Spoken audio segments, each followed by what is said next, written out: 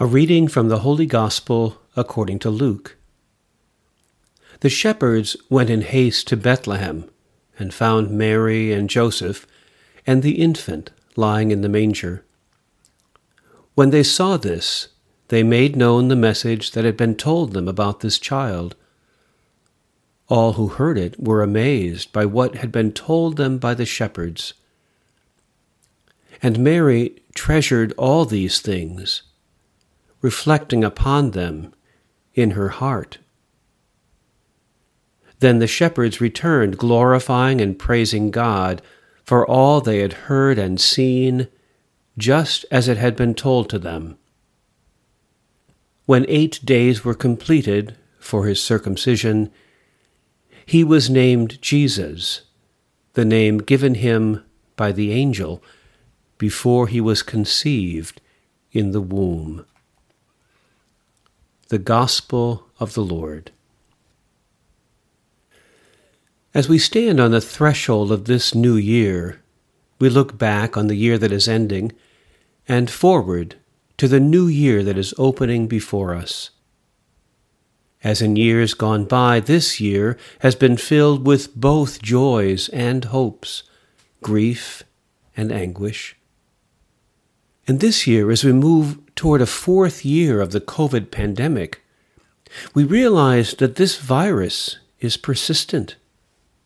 It is not something we can leave behind. It is becoming increasingly clear that this virus is something we must learn to live with.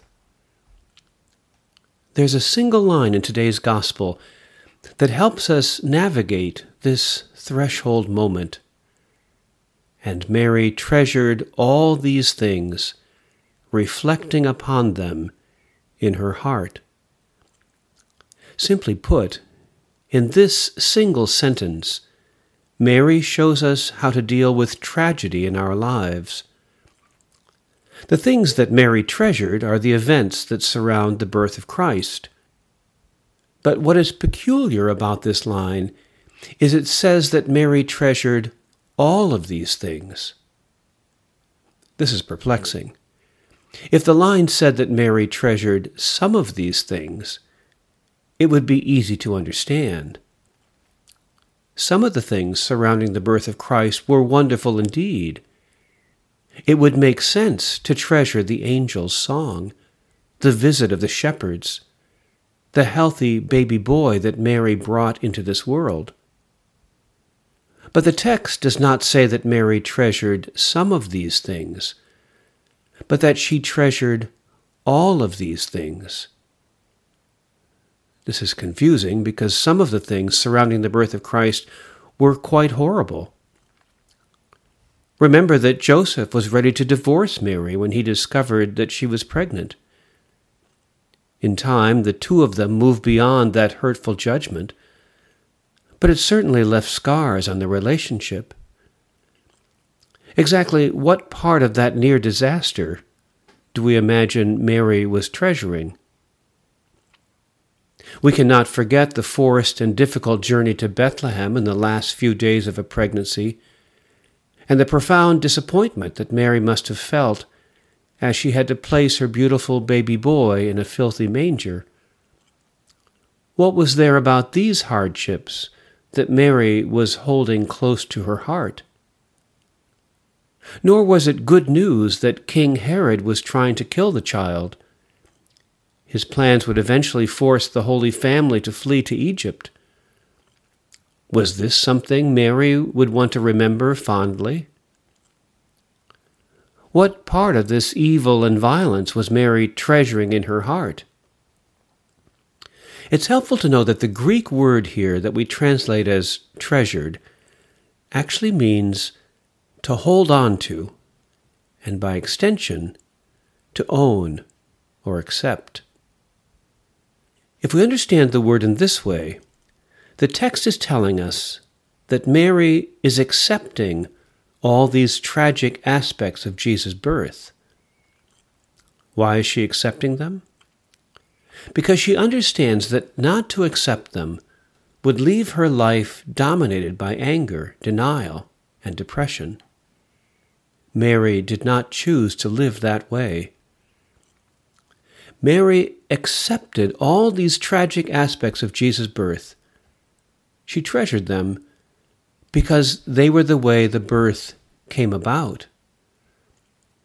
Such acts of acceptance do not mean that the tragic aspects of our lives are somehow good and beautiful. Our tragedies remain tragedies, but they must be claimed as our tragedies, because it is only by accepting them that we can move forward and continue to live. But Mary does more than show us the importance of accepting our tragedies. The second part of the text reads, reflecting upon them in her heart. Again, the Greek is helpful. The word here translated as reflecting upon is a wonderful Greek word which literally means to throw together. So the Scripture is telling us that Mary first accepts the tragedies she has experienced and then throws them together with the rest of her life. Mary shows us a pattern of accepting and throwing together. And what is important in this pattern is when our tragedies are thrown together with the rest of our lives, it allows the good things to win. I recently heard this wisdom from a very unlikely source. Anderson Cooper has a new podcast, All There Is. It's about the grief he felt when his mother died, and the grief that has defined his life since his father died when he was 10, and his brother, who died by suicide when Anderson was 21. Cooper explores grief and loss with various guests. Last September, in a deeply personal and intimate conversation, the Late Show host Stephen Colbert opened up about the importance of learning to love the things you most wish had never happened. Colbert, who is the youngest of 11 siblings, lost his father and 2 teenage brothers, Peter and Paul, in a plane crash near Charlotte, North Carolina, on September 11th, 1974. He was just 10 years old at the time.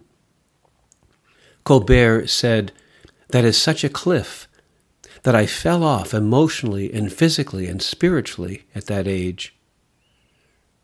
Colbert told Cooper that the loss of his father and brothers shattered his and his mother's lives, but it did not destroy them. "It is a gift to exist," Colbert told Cooper, "and with existence comes suffering. There's no escaping that. But if you are grateful for your life, then you have to be grateful for all of it."